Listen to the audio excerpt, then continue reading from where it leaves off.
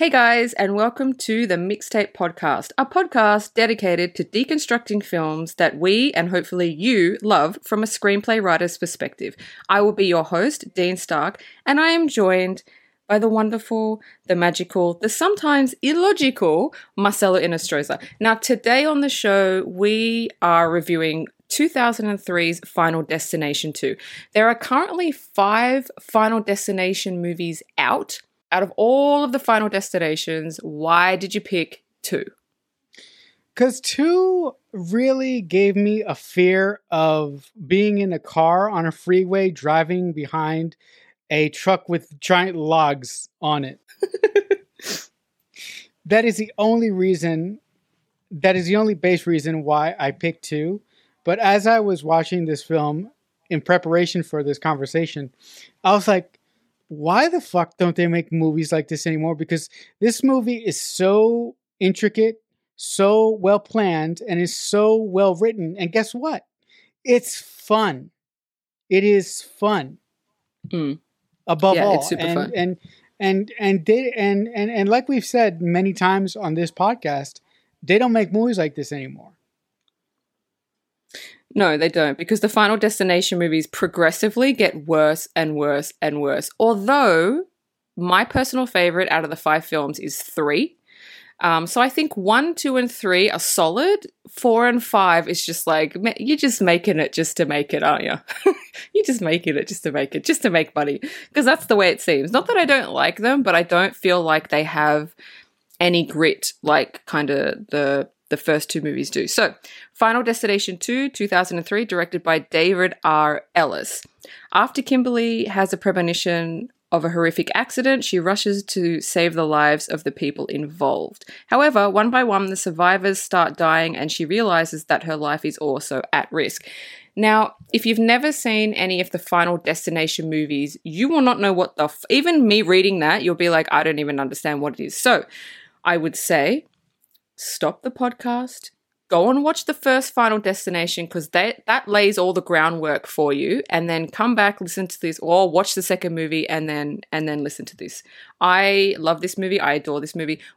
Let's start. Opening scene. I really love the opening scene of this movie because there's a TV play, an old school box TV with a fucking VCR on the top, so you can see it is from 2003. The TV is playing. There's a news anchor, basically explaining what happened in the first film with Flight 180. It's exposition, but I think it works because you've got the main character, Kimberly, and we don't really see her yet. She's sleeping. There's the TV glow in the room. And the news anchor basically recaps the first film saying everyone who survived died. So everyone who got off the plane died. And so what I wanted to ask you, what do you think of the opening scene of the exposition? Do you think it's good exposition, or do you think they could have done it a bit better? No, I think it's good exposition because it's subtle exposition. It's in the background. It's while the credits are playing.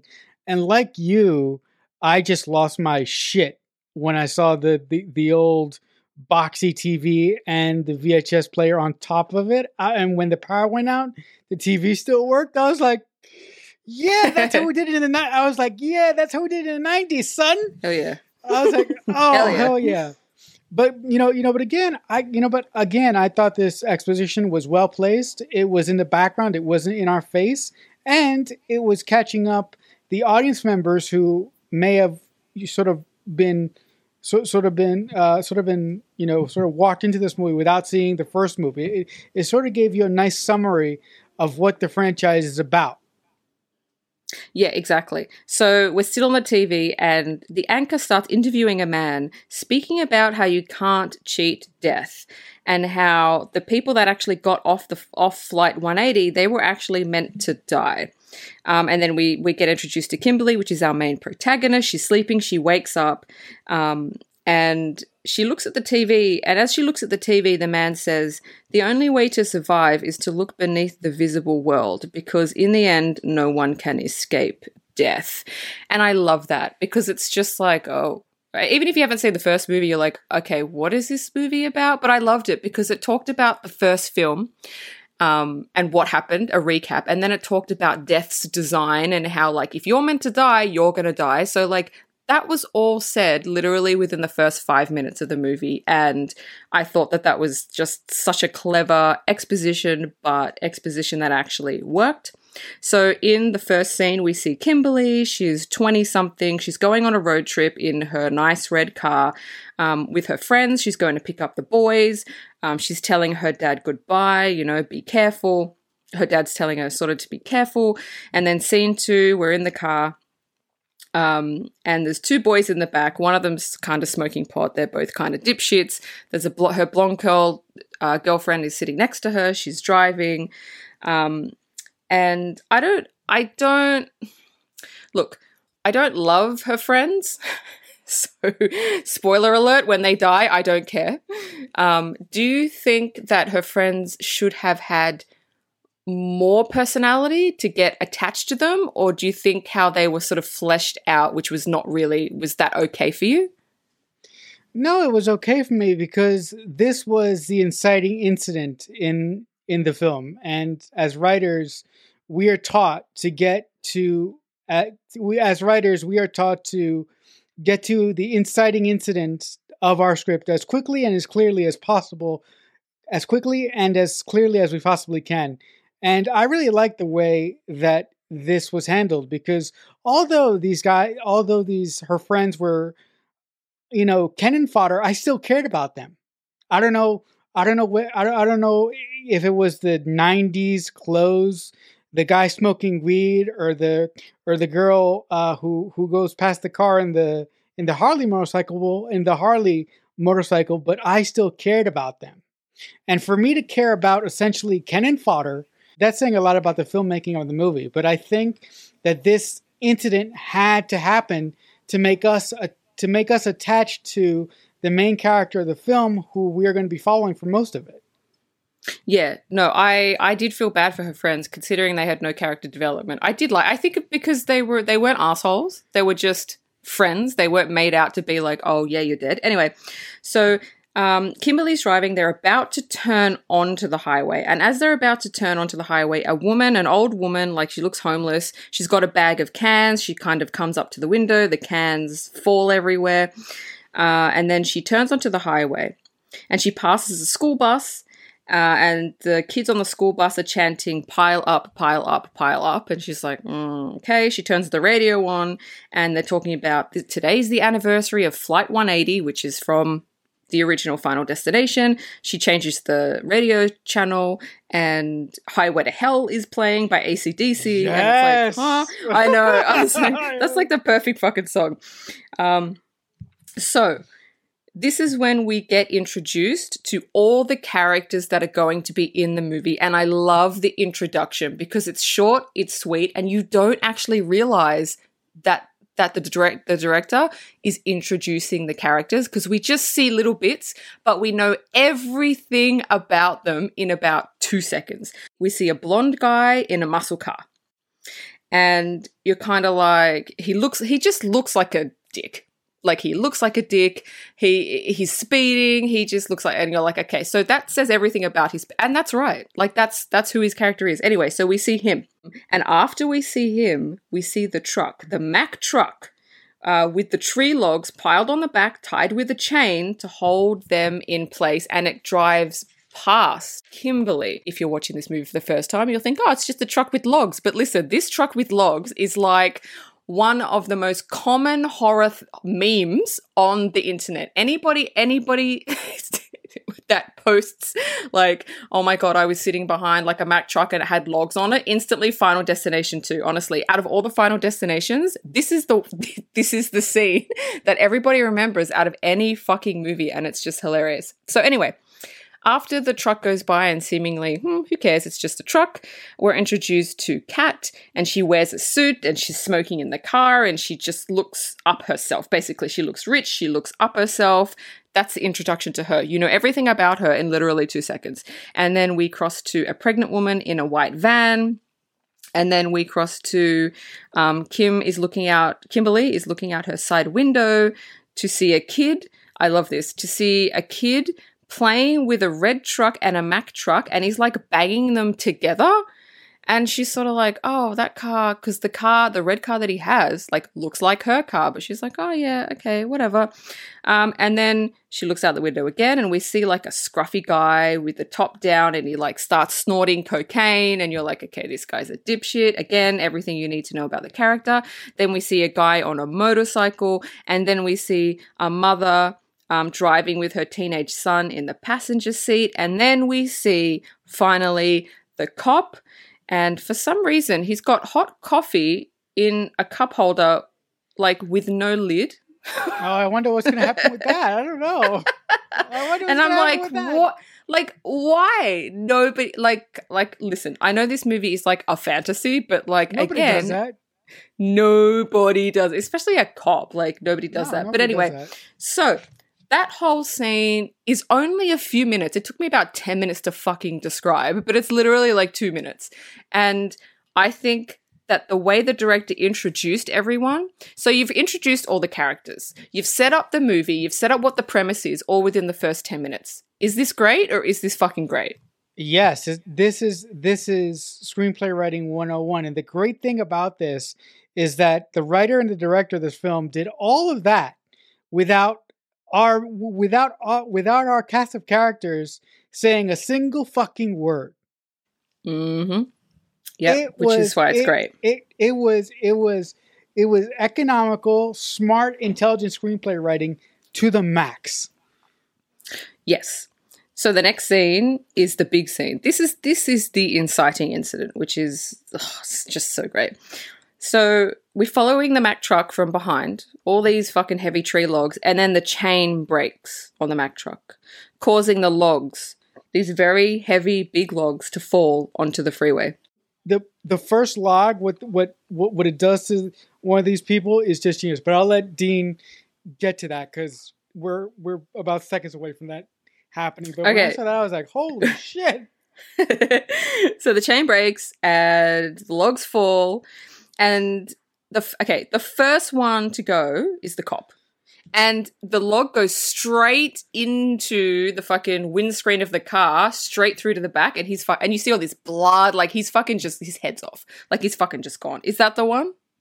Yeah, he's impaled. Yep. That's the one. Oh yeah. I think that's the best one. The other ones were like, okay, but you're like, oh, what? And then straight through windscreen of the cop. Yep. So the motorcycle guy falls and he gets crushed, dead. The cocaine guy, the car flips, the truck plows into him, dead. The rich girl's car flips, dead. The mother and son car crash explodes, dead.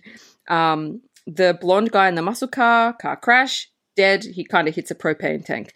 Kimberly's car flips, and a truck almost plows into them when we come back to just before she turns onto the highway. And at that time, if you don't know what these movies are, you're like, oh my God, that was a premonition. And she's literally like just about to turn onto the highway, and you could see her visibly freaking the fuck out. She's like, oh my God. And her friends are like, what is going on? And then there's a bang on the window, and it's the woman with the cans, the old homeless woman with the cans, and then she drops the cans, and then Kimberly starts freaking out because we've seen this in her premonition. And then she sees the school bus go by chanting, pile up, pile up, pile up.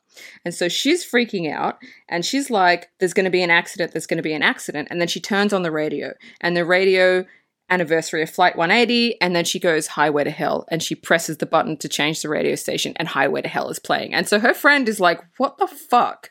And so Kimberly starts freaking out even more. So what she does is she positions her car to basically block everyone behind her, because she's the first cab off the rank, from entering the highway. And every single car that's behind her is who we've been introduced to. So they are obviously not going to be on the highway. So the cop basically, gets out of the car. He approaches. He basically says what's going on, and she says there's going to be a pile up. There's going to be a huge crash. And then she sees the Mack truck with the logs go past her, and she's like, that's it. That's what's gonna like fucking cause the accident. And then like 2 seconds later it happens. They see and hear a huge pileup, explosions everywhere, cars flying in the distance, and then another Mack truck kind of is trying to like put the brakes on and swerves and then plows into Kimberly's car. But because she's out of the car talking to the cop pulls her out of the way, but the truck hits her car with her friends in it, and her friends all die. So, tell me. Yeah, go for it. Fucking go for it. Tell me. Fucking pancake. All right. Okay. Great. Yeah. All right. Well, okay. Well, the thing that I love about this scene is the way that it's structured, because as an audience member, we are not told anything. We are just shown events. But when we find out that they're premonitions, I thought that is a very, very unique storytelling trope of the Final Destination franchise. And if you're not used to these movies, that's a giant surprise. It's like an intentional rewind button, right? So all throughout the course of the movie, essentially, you're going to see our main characters fucking with fate or fucking with death. And I love how every time that our main characters try to fuck with death, death tries to recorrect itself and tries to kill the people that are next on the list in other ways when people intervene or when our main characters intervene. So I found that to be very interesting. Also, I really, specifically to the scene on the highway, I really love that our main character in this story freaks the fuck out and tells the cop that something is about to happen. Because now in film, when people freak the fuck out in film today, in our film climate, characters don't listen to one another in films these days. When somebody goes crazy, they just assume you're nuts. And they want to haul you away and lock you up somewhere, right? They just think you're nuts. So I really love the fact that this cop, after seeing what happens, listens to our main character in the film and essentially follows her and follows her lead. I really love that about this movie. Yeah, it's so frustrating in movies where someone says something and everybody goes, "Oh, you're crazy." And I'm like, "Oh, can we not just have someone that like believes this character?" That's so frustrating. Also, yeah, you're right. It was good. It was good that the cop believed her. I loved that people actually listen to this main character and they respect this main character. So the next scene, we're at the police station. I only have one issue with this scene. Why is everyone at the police station? Why are they there? Like, I understand why she's there. Why is everybody else there? They have nothing to do with anything. They're just sitting in their cars waiting. So why are they there? My assumption is the highway cop convinced everybody who was involved to go to the police station to try and sort this out. But here's another thing I don't understand. This cop is a standard patrolman, so why does he have so much power? Like oh, that's right. The power structure is never shown in this movie. Like we never get to meet his boss. It's always him. Maybe because he was there and he witnessed it, so they kind of gave him leave to kind of interview people. Maybe that's why. I don't know. Right. And we kind of do meet his boss because there are two other cops in the station watching behind the glass. So I would assume those are the bosses. Right. But there's no much, I don't think we needed the boss of him, but I do understand what you're saying. I don't know why they're like, if I'm sitting in my car and they're like, go to the police station, I'm like, what for? I have nothing to do with anything.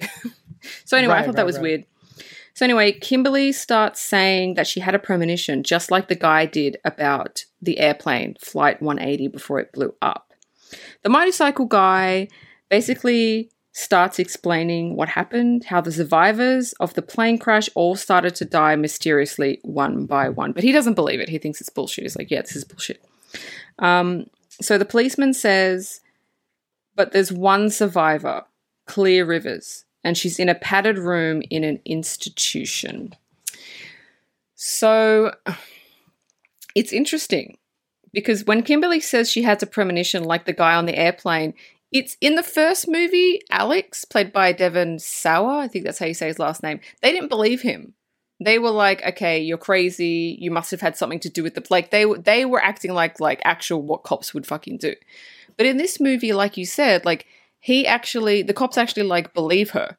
So I know that you said that you like that, and I do like that, but it was just a bit like, would a cop, like, believe her straight away? No, I think the reason why the cop believes her is because he saw the accident happen on the freeway. If he didn't see the accident happen on the freeway, I don't think that he would have believed her. Yeah. No, that's true. That's true. I agree with you. Okay, next scene. What is it? Oh, okay. So this is the first death. This is the first cab off the rank, the first death. It's the blonde guy in the muscle car. And I've watched this movie so many times. And there's one thing that I never noticed that I picked up this time. So he's walking in his hallway and he's carrying all this shit with him. And his hallway, I don't know why, like not the hallway in his apartment, the hallway in like the building he lives in. And it's got all these kids' toys everywhere. I don't know. Like I've lived in apartment buildings my whole life. Nobody leaves their shit like in the fucking like the zone of where everybody fucking walks.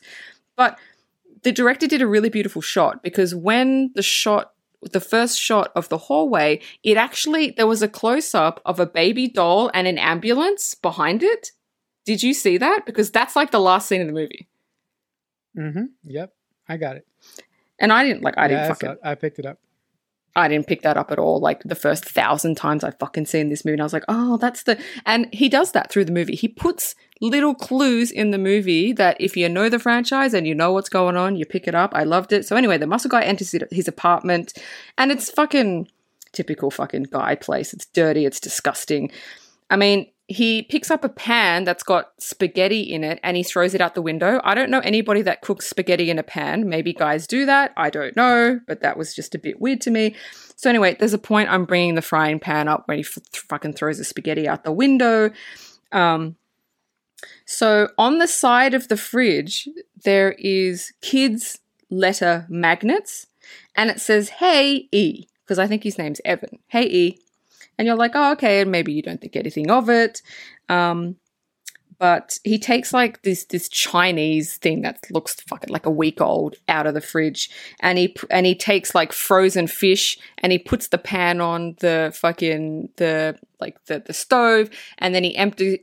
I don't know anybody that takes a box out of the freezer and empties the contents of the box into a pan. I don't even know if you can cook those things. Yeah, like, I don't know. I don't even know if you can cook them like that. I mean, he put no oil or anything. I'm pretty sure you bake them. I mean, you can cook it, but why not put it in a microwave? Like, why put it in a pan? I don't know. He's a guy. I don't know. yeah, he's a guy. And here's the other thing. Look, I can't cook for shit, but even I know before putting anything into a pan, you have to put some, something so whatever you put in there doesn't stick. So why the fuck didn't you put the oil in? And some people might be saying, well, there are non-stick pans. Not in 2003, there wasn't. No. So let me just fucking put that shit out there. So anyway, his little Chinese 1 week old box is directly under the magnet letters on the side of the fridge.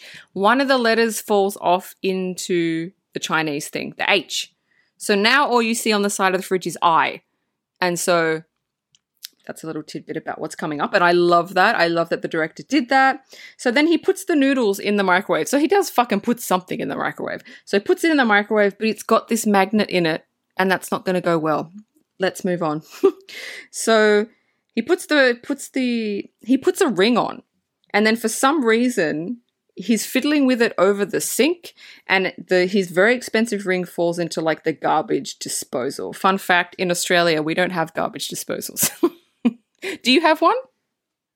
No, but I actually had a garbage disposal one time in my life, and I've had this overwhelming fear of getting my hand stuck in the garbage disposal. So,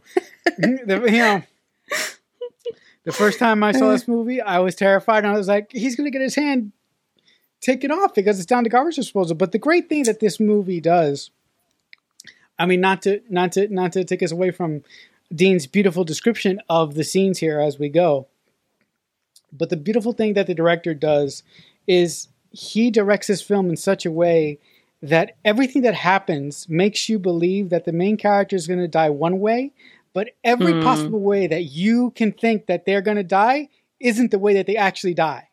Yeah, so I love that. I really, really appreciate that, because that tells me that the writer and the director, the writers and the director of this film really, really put time and thought into that, and really wanted to keep the audience on the edge of their seat for as long as they could.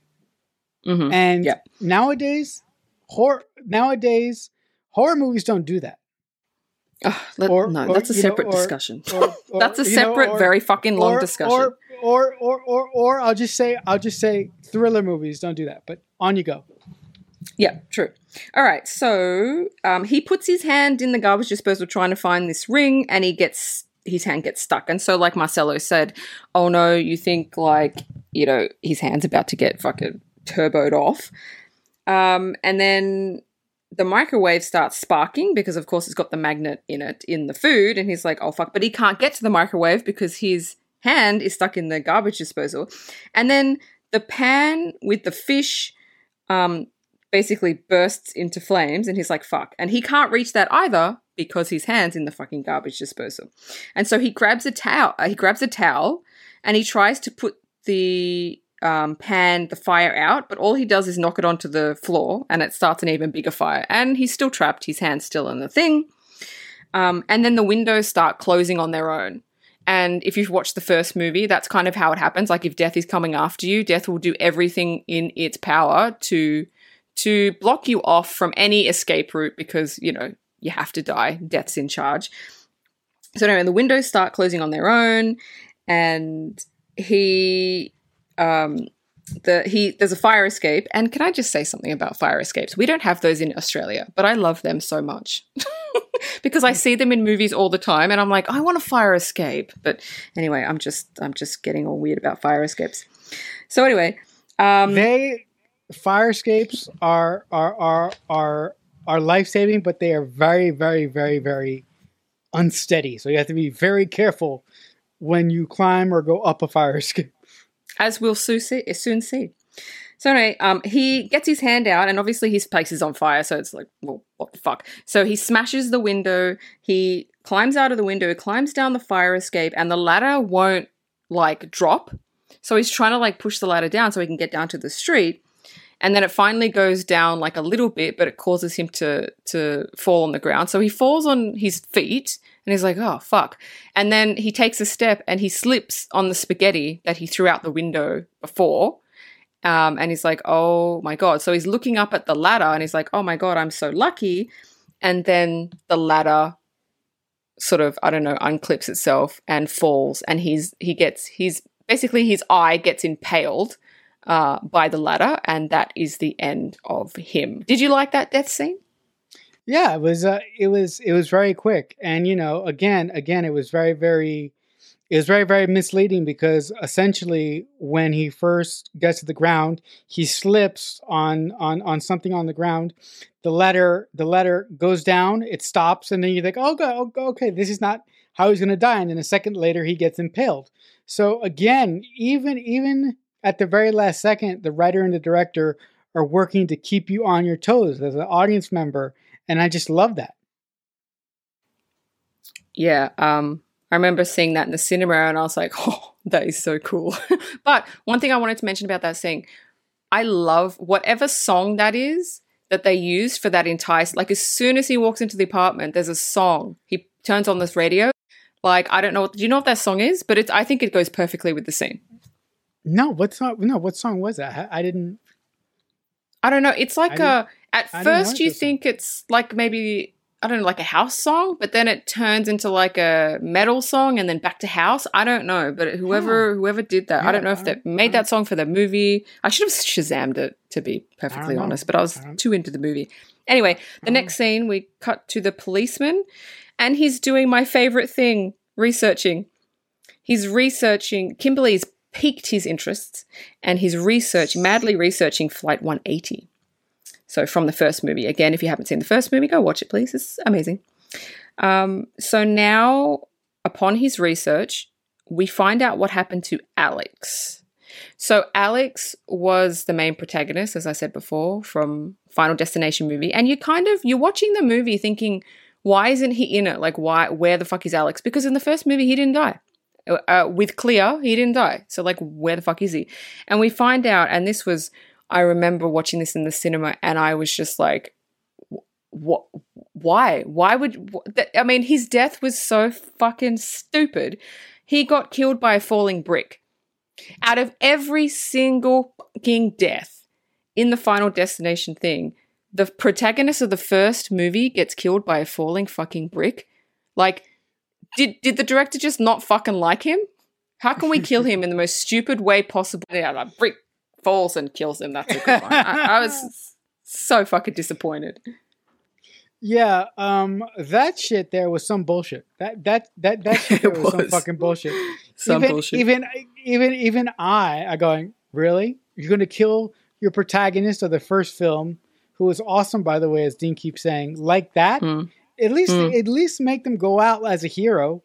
Next scene, the survivors of the pile-up, they're all watching TV in their own houses, apartments, whatever, and on the TV is a news story about the blonde guy in the muscle car, how he's now dead, and he was impaled by a fire escape ladder, and they're all watching TV going, oh, and I think this is when they don't actually like believe it, but it's just a bit like fucking, oh shit, he's dead. No, but I think, you know what, I think this is when it really starts clicking with our main character of the film. Her name is Kimberly, right? Because I don't want to keep calling her Kimberly, yeah. Kimberly, right? I think this is where it really clicks in with her that this is a problem and I'm going to deal with this problem. And when she starts to do, research, I just thought, I love this girl. And why do I love this girl? Because of you. I'm like, God damn it. This woman is so smart, because guess what? In a lot of films that in a lot of films, main characters get led to find out the things that they need to find out to survive or to get to the goal that they want to get to. And there is very few writers that say, okay, my character is going to be smart, and everything that my character needs to know, they're going to find out by themselves. And I'm going to do it in an organic way. And the writer of this film went to that school. He was like, I'm gonna make this character as smart as I possibly can, and I'm gonna make her figure out the way that death works organically. And it just worked. And I'm like, yes, because the next scene, like you said, is Kimberly doing research, and she's researching because the cop in the previous scene at the police station said that there was one survivor. And so just by him saying that, she's gone, wait a minute, well, who survived? So she's done research, and she's found that Clear Rivers is in Stony Brook Institution. So what does she do? She goes, I'm going to go to Stony Brook Institution. So she goes there, and Clear Rivers is basically in a padded room. She's in a padded room, and as Kimberly goes to walk in, she's walking with a nurse, and the nurse says, I have to take everything from you that could be potentially like a fucking weapon. So her belt, a pen, her phone, everything. The only thing she's left with is basically the clothes on her back. Like, that's it. So anyway, she walks in, and we see Clea, total padded room, and you're just like, oh my God, like, why would you want to live like that? But she's there because if she leaves, death is gonna get her. Like, this is the only place that death can't get her. And then we find out she's voluntary, so she can leave at any time she wants. So anyway, Kimberly starts talking to her about the premonition she has, and she's come to her because she needs guidance and like what should she do. And so Clear starts saying the survivors of Flight 180 died in the exact order they were meant to die if they had been on the flight. But then, what's her face? But then Kimberly starts saying, well, no, because in my vision, this person, this person, this person died. But in real life, like Evan, which is the blonde muscle guy, he died. But in her vision, he died last. So why is he dying first? And then Clear says, And so she realizes death is actually working backwards this time. So it's going from last to first. And so Kimberly says, well, wait a minute. I was actually the last one to die. So why didn't I die before the guy in the muscle car? And so she realizes, the cop intervened. The cop pulled her out of the way before she was supposed to die. And now Kimberly is actually the last person who's going to die. So we know she's going to survive right into the end. But Clear won't help. She's like, fuck you. I'm not helping. If I leave this place, I'm going to die. Like, this is not my fight. I'm not doing anything. But what she does say to Kimberly is there will be signs before a death and you need to look out for the signs, which, I'm a sign person. I'm a sign and synchronicity person. That's partly why I love this movie. But what did you think about the scene with Clear Rivers and Kimberly? Do you think Clear was too harsh? Do you think she should have gone? Do you think she should have helped more? Do you think she was being a bit of a bitch? What did you think? No, I really like the way how she sort of shut herself out of reality because that's the only way that she could survive. Also, I really like how she sort of unraveled the way that death works for Kimberly and explained how death is working the way it is and how every action that they take causes death to make a slight calculation to its plans and to go down another route and to skip a person or to go to this person because you did this and because you did this person's going to die now like this. So I really like how death has to constantly recalculate in this movie. Also, I swear to you, I'm just going to say one thing. I love how Kimberly respects this person. How she goes to her and she respects her. And when she eventually gets the courage to come out of her padded cell and try and help our main characters in this film, they listen to her. They don't think that she's crazy and they don't disrespect her. So the next scene, Kimberly is talking to the policeman. And she's basically telling him everything that happened with Clea. And then there's they're standing outside of a house and in the reflection of a glass window, she sees a flock of birds flying towards her and she's kind of ducks, but she turns around and she's like, fuck, like there's no birds there. And then she realizes, look for the signs, because she has had visions before. And so this is another vision. Yep.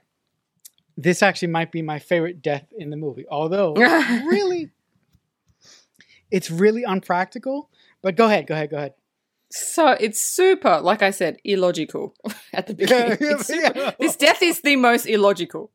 Yeah. So anyway, totally. See, I was right. Yeah, but go ahead. So she works, I don't know how, but she works out that the mother and son are next. Because it's working backwards. Right. So that makes sense. So anyway, the next scene is Clea decides to leave the institution, so she's left. And the next scene is your favorite death scene. We're at the dentist with the mother and the son. So the son is a 15-year-old blonde boy, and they're sitting in the waiting room. So the son goes into the room, and outside the room, there's huge windows overlooking like construction. And what the construction outside, they're actually moving like huge panes of glass. And now there's a fish tank in the waiting room that starts to leak onto an outlet, but nothing happens yet, but it starts to leak. And then pigeons start hitting the window of the dentist, like where he's sitting in the chair. And I'm like, I don't know if they would do that, but this is a fantasy movie. But anyway, pigeons start hitting the window. And then the dentist, I don't know, the dentist leaves the room. So this boy is under gas, right? So first of all, he tries to give him the needle, and the birds keep hitting the window, and so he's like, okay, do you want the gas instead? And he's like, yes, I'll give him the gas. P.S. Every time I've gone to the dentist, I've asked for the gas and they say, no, you're getting the needle. So fuck you to my dentists. I've always wanted the gas and they never fucking give it. They give me the fucking needle. Anyway, that's just a little irritation. Yeah, that's a little trigger. Yeah. Also, I just want to say something really quickly. Because guys, a little thing about me really quickly. I'm terrified of going to the doctor or anything like that. I have to be near death for me to go to the doctor or the dentist. So, when I saw the scene, I was having like PTSD. Like I couldn't, I could not, like, seriously, I could not watch this because first of all, this dentist guy is the most inattentive dentist ever. He leaves his patient in like clamps with the anesthesia thing, not even properly over his mouth, but over his nose. What the hell are you doing? Yeah, so the clamps are like holding his mouth open, and above him there's like these little, they're like children's plastic toys, like I guess for kids to look at and what. Yeah. In my dentist, they've got like a beachy scene, and I'm like, oh, that's nice, which is better. I don't want things flying above my head. I don't know. So anyway, the dentist leaves him by himself, which wouldn't happen because let me tell you, dentists always have an assistant. It's never just a fucking dentist. It's a dentist and an assistant because that's just how it is. So when he leaves, there's like nobody in the room. So this kid is like about to pass out because he hasn't properly fucking dosed him. And one of the kid's toys drops into his mouth. Now his mouth is clamped open. So this thing is like, he can't breathe. He's gasping for air. And like Marcelo mentioned before, this movie does a really good job of making you think that this one person is going to die one way, but they actually die another. So this is just another like example of that. So anyway, just as he's about to pass out, the receptionist comes in and pulls the toy out of his mouth, and she's like, oh my God, and the doctor comes in, are you okay? And I'm like, oh my God, never go back to that fucking dentist again. So the mother and the son leave the dentist. And as they're walking out, Kimberly comes up with the cop and starts yelling at them, which is probably not the right thing to do. There's a flock of pigeons. There's like maybe like 50 pigeons in front of them with the construction site. And listen, you have to tell me because I'm not sure. Would a 15-year-old boy go, oh my God, there's pigeons, let's run into them? Is that a thing that a 15-year-old would do, or I don't know? Probably not, but we do have to take into account that he just came out of the dentist and he is. So he might be high. He might be a bit high. Okay, I'll take it. He might be a little bit high, but the way that he dies is so impractical. It is so fucking illogical. So anyway, he runs into the flock of pigeons. Yeah. He runs into the flock of pigeons, and the construction that are moving these giant panes of glass. I think because he runs into it, it flutters the pigeons, and the guy that's like moving the pane of glass kind of gets pushed back, and he gets pushed into one of the things, buttons or lever or whatever, which causes the crane to drop the pane of glass onto the boy, basically crushing him until he's just like a pile of like intestines. That's basically how he dies, which is so illogical and impractical. I just can't even believe it. I can't even. Yeah, no. Like if you wanted to do that logically, you could have, right? Have the pane of glass land on his fucking head, and basically, stab his head like a watermelon. That'd be great. But that'd be good. But the way they do it is like the pane of glass flattens him out like a pancake, and I'm like, glass doesn't work that way. I mean, no, it doesn't. But it is falling from like 10 stories up. And you know what they say? Like, if you're on the top of a building and you drop a penny and it drops on someone's head, like it could kill them just by the force of like how fast it's traveling. Right. So look, whether a glass pane traveling from like 10 stories up would do that to him, I'm not sure. It might have just crushed his skull. But I find it funny that the glass didn't even shatter. That must be bulletproof glass. That's ridiculous. I mean, it's ridiculous, but it's a great death. So moving on, Clea shows up, and my first question is, wouldn't she die like the minute she stepped out of the institution? Wouldn't Death go, oh, she's out, let's get the bitch? Like, wouldn't she die? No, I would say that in this movie, Death is a fickle bitch, and Death makes you work for it. It just makes you work for it. All right, I'll take that. So she basically says, come with me. I have, I want you to meet someone. And they go to a mortuary. Sorry. Come with me, little one. So they go to a mortuary. I'm sorry. To visit someone called William, who is played by the iconic Tony Todd, yes. which if you don't know who he is the Candyman, the original Candyman. He is fucking iconic. He's a cult figure in the horror world. We love Tony Todd, and he's also in the first one as well. So they basically ask, and he's such a fun character because he enjoys death. He loves it. He does not give two shits. Like he embraces it. He's all about it. He's just fucking creepy. I love his character. So basically they're asking him, how do you beat death? Like, how do you beat the design of death? And he says, only new life can defeat death. An introduction of life that was not meant to be might take you off of death's list. Follow the signs. And so I like that scene. It was short, it was sweet, but we got the information we needed, and we got it from like a character we previously have seen in the first movie, so we know he knows.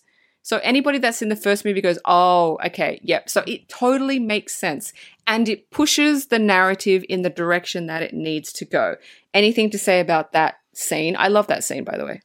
Yeah, I mean, if you're going to do necessary exposition, why not get a horror icon like the Candyman to deliver your exposition? He is such a good character actor, and I really like the fact that he is a mortician, and he's basically like putting a body into an oven to cremate it. I really, really like it. I like how this particular set isn't particularly cleaned very well. It's like a basement that like Frankenstein would make or something. Right? Oh, it's totally not clean. Yeah. It looks like it's gross. It looks like a makeshift morgue or something. So yeah, it's like in a cave or something. I don't know. I thought it was. I mean, obviously that would never happen, but it's no, of course not. It's for the movie. It's it's doable. I thought it was great. So moving on, Kimberly has a vision of a white van plunging into the river, and the policeman actually says, like, there was a pregnant woman in a white van, but she never came to the station. So I don't have her details. I don't know who the fuck she is. And so they realize if she gives birth, it could save them all. It could fucking fuck up Death's design based on what Tony Todd says. So the next scene is the meeting. Kimberly has arranged a meeting of all the survivors. Now she knows a little bit more about what's going on. She's got Clea. She's got the policeman. Let's just work this shit out. So she starts explaining the situation to all the survivors. And I thought it was funny. She gives them all phones. She gives them all 2003, like, Nokia, like, fucking brick phones. And then she says, I thought that was funny. And then she says, if she calls and says subway, stay away from the subway.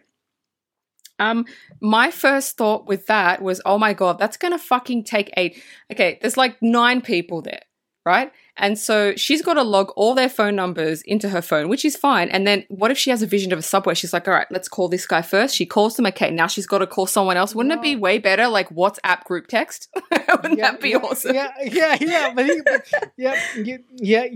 But here's the thing. In 2003, kids, those phones, those keyboards were plastic. And when we were kids, if we wanted to text, a sentence to somebody, we had to touch single keys multiple times to text out single letters. So I go, oh yeah, there was no keyboard. Fuck no. If you wanted an A, you had to press it 3 fucking times to get an A. Oh my God. So I'm sitting there. I'm sitting there going, wait a minute. There has to be a more economical way to do this. Like she could have given, like she could have given them like 2-way radios, right? Well, yeah, but like, what if they're like out of range? Yeah, well, yeah. What if them's in another state? I mean, I understand the phone thing. I just thought, fuck, if you get a vision, you better make sure you call every single one of those people within like seconds. Also, have we taken into consideration how long it would have taken her to program everybody into the phone? Oh my God, programming a number into one of those Nokia phones is fucking, what a nightmare. But but that's besides the point. It was a device that the writers thought that they needed to propel the story forward. Look, I liked it. It made sense for the time. It made sense. Yeah. But now it would be like, get in the WhatsApp group text. This is what's going on. Get in there, yeah. Fucking get in there so you can fucking text everybody at the same time. So anyway, the next scene, we see a cop pull over the white van with the pregnant woman, and he's basically saying it's been reported stolen. So our cop who's helping had to report the van stolen in order to kind of like put an APB out on to find it. So they found that.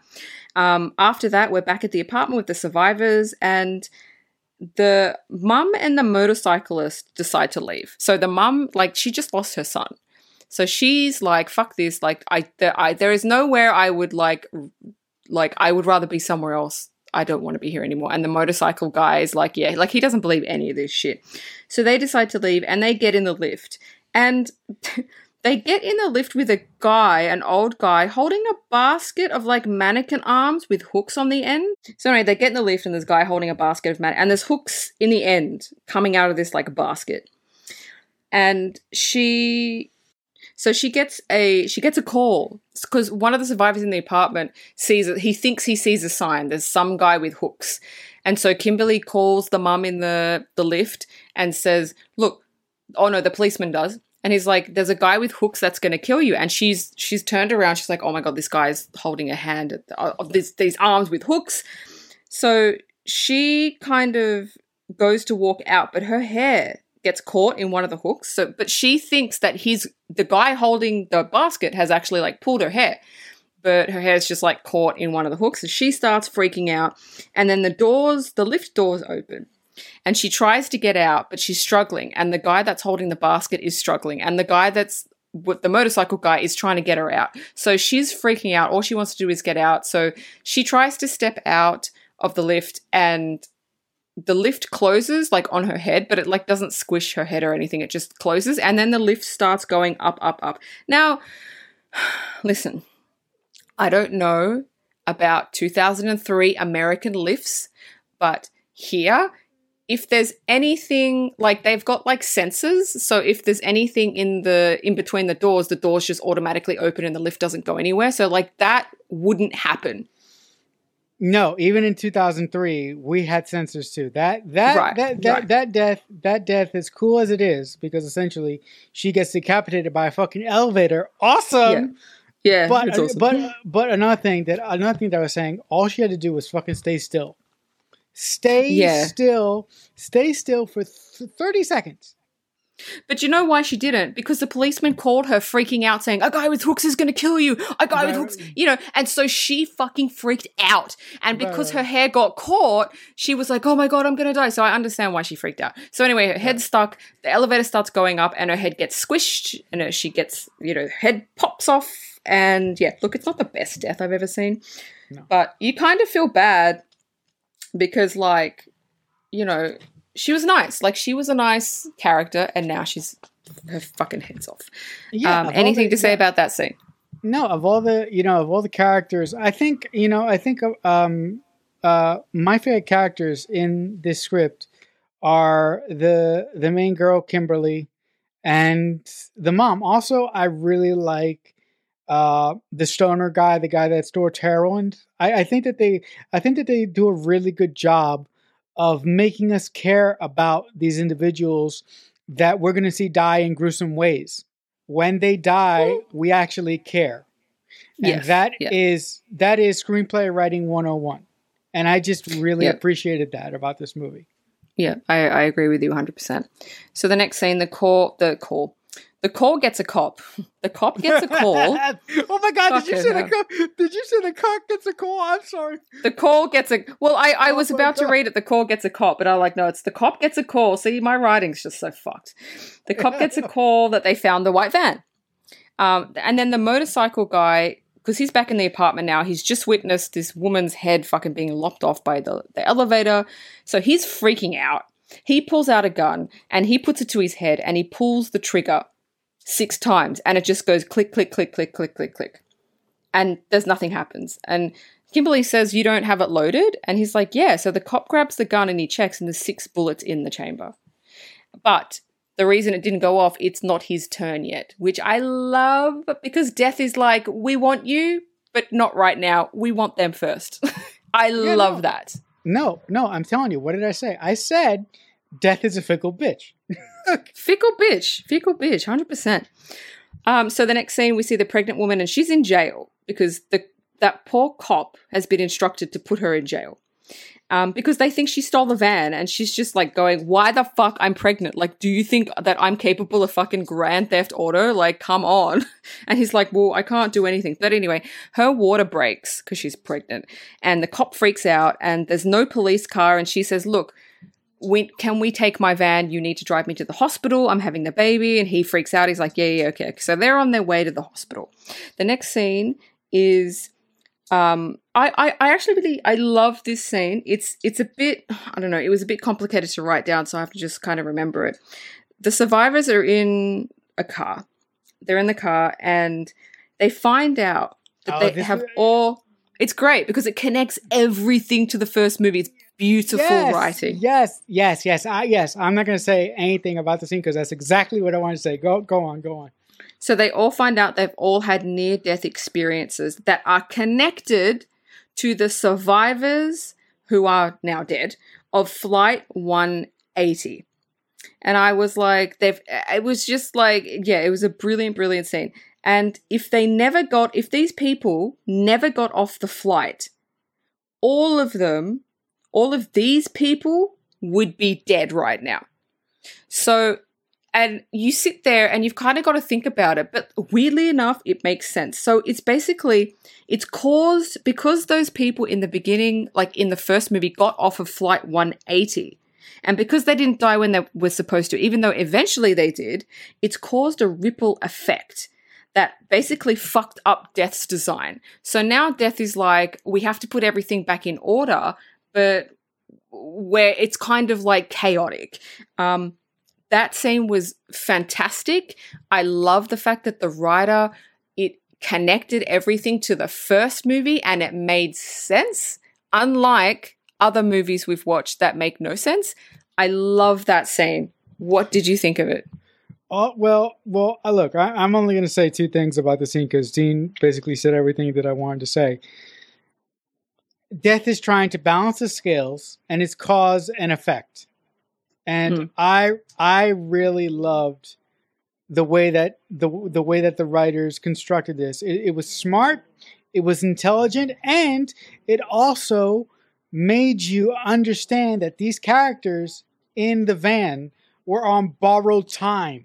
That they weren't supposed to be here. So that also gives this film a eerie worldly quality. I mean, let's take out the fact that Death is actually stalking these people. Let's take that out. But these people weren't a part of the universe's equation. So Death is trying to correct the universe in a way. Yep. Beautifully said. That was great. So not after that scene, it's kind of a continuation. There's a tire blowout and they swerve off the road into like a farm field. And then the motorcyclist kind of has a punctured lung. And so they call an ambulance and he gets hauled off to the hospital. And there's a young boy that comes up and tries to kind of help them out. Their family tries to help them because Kat, the one in the suit from the beginning, she's trapped in the because she was driving, she's trapped in the car. They can't get her out, so they've got to call kind of I don't know, whoever they fucking call to get her out of the car. Fire department. Thank you. So there's this was just stupid. I'm like, fire this guy. Sorry, but you don't get So basically, the young boy's there and he's trying to help them, and a van nearly hits him. And the cocaine guy basically pushes him out of the way saying, hey, dude, like, you got to watch yourself. And the young boy's like, oh my God, thank you so much. So now there's a news van that shows up. Why is a news van there? Who called them and how did they get there so quickly? I have no idea. The only way that I can figure that out is that the news station had a chopper in the air. Like there's there is no way in physical hell that in 2003 a news van can get there that quickly. But is that newsworthy though? Anything that is going to make their audience stay on the channel is worthy to them. Right. So after the news van shows up, it basically backs into like a rock and then fuel starts leaking. And of course, Kat's still trapped in the car. And so the firefighters show up and they're trying to they have to get the door off the car. They're trying to drill it out. And she's like, can you be like more quiet, like with the drill? And he's like, yeah, I'll just like turn it down to like quiet mode. Yeah. So he basically thrusts this jaws of life into the side of the door, causing the airbag to go off, causing her head to like thrust back. And behind her, there's actually like a pole that's gone through the windshield and it basically just impales her.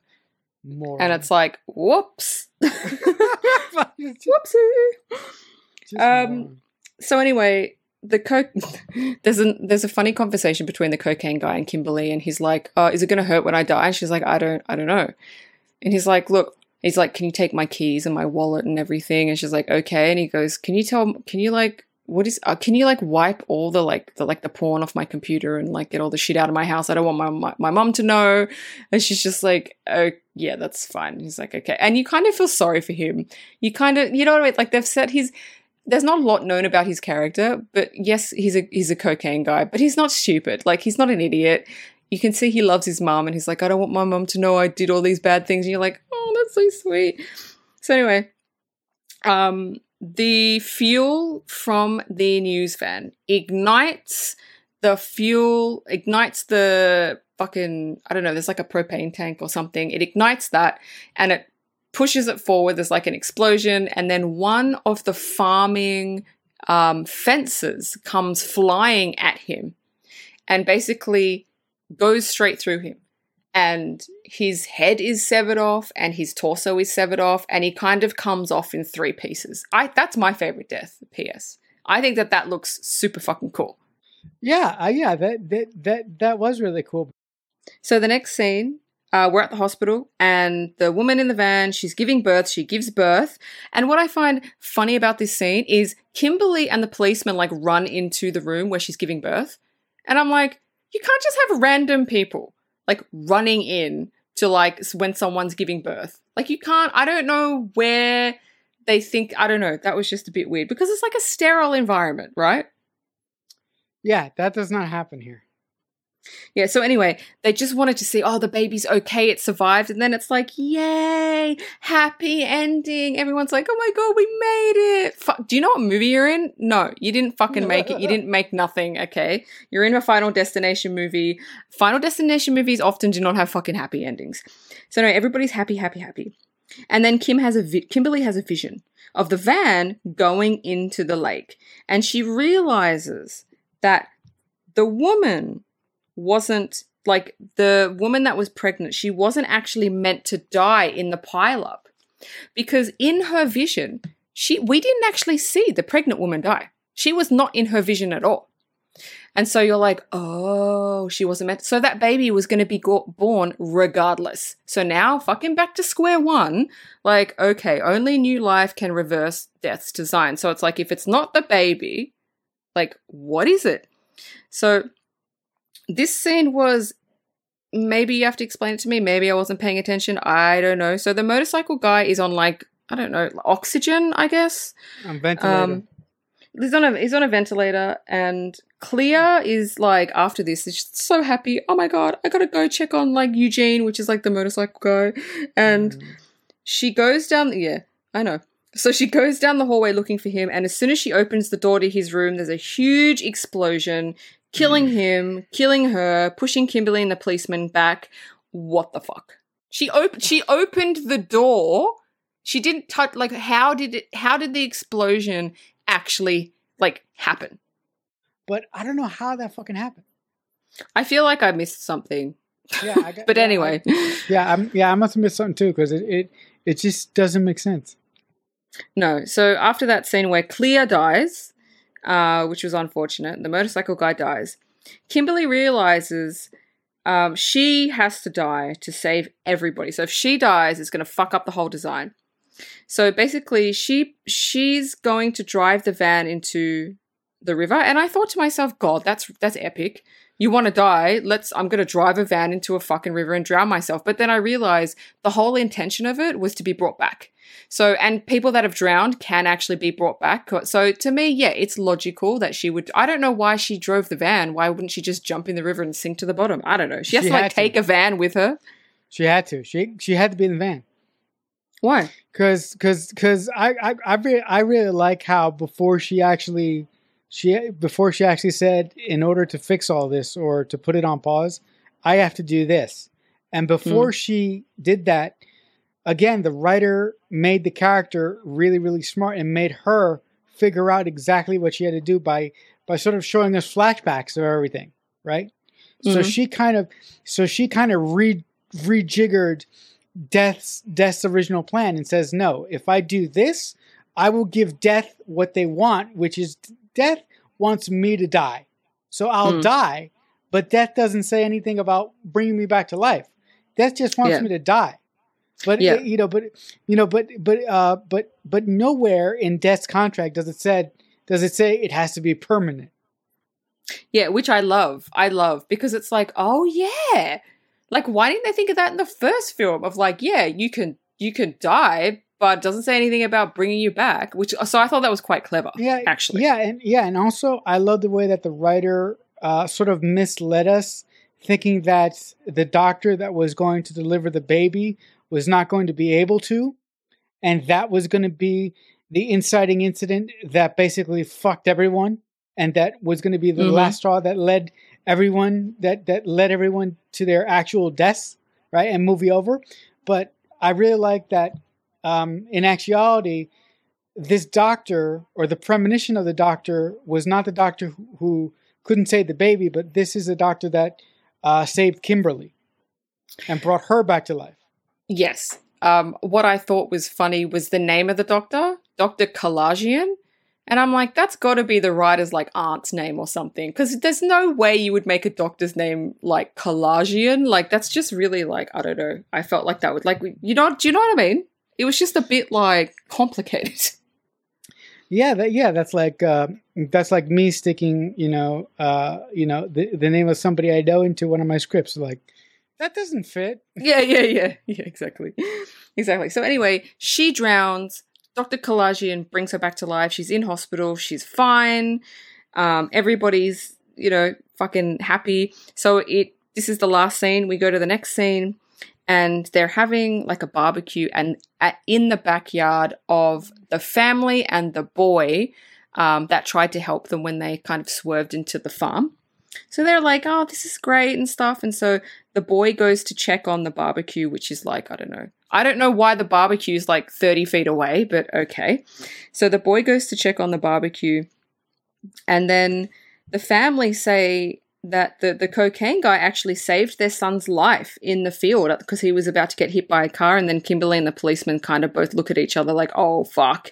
And then the boy... I'll tell you why. That thing was 30 feet away. Yeah. And then, that's right. That's why it was 30 feet away. And then there's this huge explosion with the barbecue. The boy explodes, and killing the boy. And then his severed arm falls in front of his mum on his mum's plate, and she kind of screams. And it was the end. That's the end of the movie. Yeah. Oh my God. Oh, such a fun fucking movie, man. Such a great movie. I love this movie. I love it so much. All right. Do you want to go to your favorite part? Trivia? Okay. Weirdly enough, trivia was really fucking difficult to find on this movie. I wouldn't think that, but it was really, to find substantial, good trivia was fucking weird. It was hard. So the first one is, in the original script for Final Destination 2, Alex is actually alive. Alex and Clear survive. But Devon actually couldn't return due to scheduling conflicts, so they had to kill his character off. But what was he doing at the time? I'm sorry. I don't know. I don't know. But the one thing I absolutely despise in Hollywood is when they say an actor couldn't do these scheduling conflicts, because it's usually not. It's usually based on other shit, and scheduling conflicts is just a way to get out of doing something. Scheduling conflicts is the biggest BS line in the industry. I know. So guys, if you ever read that in any trades like Deadline, The Hollywood Reporter, or anywhere, scheduling conflict is a big red flag going, BS, bullshit. It's BS because Final Destination was a massive hit. What could he have been doing that he couldn't? And to be honest, the Final Destination 2 people probably would have worked around his schedule because, they would have had more people see the movie if he was in it. So obviously something happened and he didn't want to do another one. And obviously maybe he had a fight with someone. Maybe he didn't want to go back to the shoot. Who knows? Yeah. But like Marcelo said, when you hear a celebrity say scheduling conflicts, that's a bunch of bullshit. You know shit's going down behind the scenes. That's a bunch of bullshit. So in the original version of the script, Kimberly and the police officer actually had a love thing going on. But wisely, the writer decided to take that out because they were like, I don't know if that's going to work. I like that they took it out because I wasn't into that at all. No, also, even they took that out, but the hints of a romantic relationship is there throughout the film. Kind of. But yeah, it's kind of there. The hints of a potential romantic relationship is there, and I think that it was a good idea for the writer of the film to sort of take that out and stick to bare bones and stick to just what is most important. If you're gonna put something into a script, please make sure that you absolutely need it and make sure that it's in the script to push the story forward.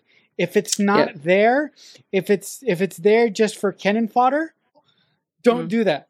The last trivia I have.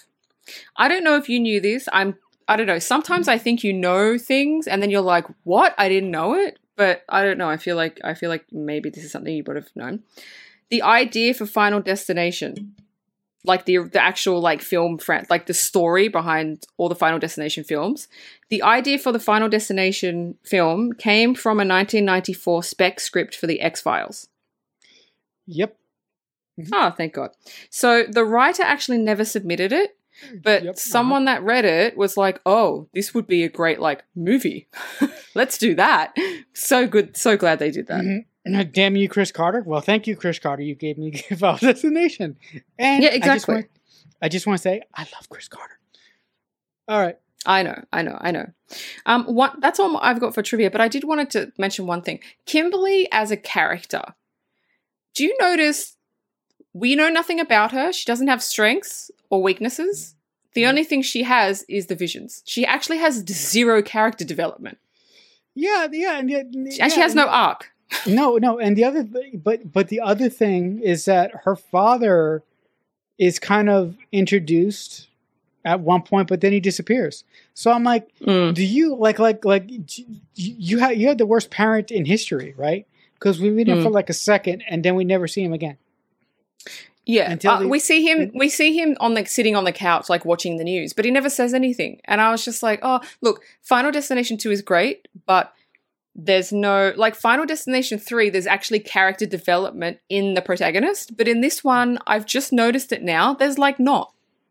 No, but I think Kimberly, when you really break it down and when you really break it down to brass tacks, she is a character that was specifically engineered to work within the story that she was chosen to inhabit.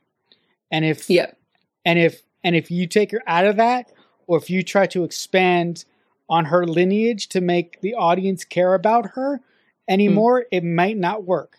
And the reason why it works is because we want Kimberly to survive, because of the awful situations that she's being put in. Mm-hmm. Yep. So the writer decided to service the story rather than the character. And in this one instance, it worked because it did work. It did. Because the overall situation was big enough. But if the overall situation wasn't big enough, it wouldn't have worked. I completely agree with you. I had no issue with her not having a character arc because she's likable. I did not want her to die. So Right, that worked. But yeah, you're right. Some things, if the story is big enough, you kind of don't need that character development. But if the story isn't big enough, you need it to be character driven. And this movie was kind of not character driven. It was story driven. So you're absolutely bang on about that. Is there anything else you want to say about the movie before I wrap it up?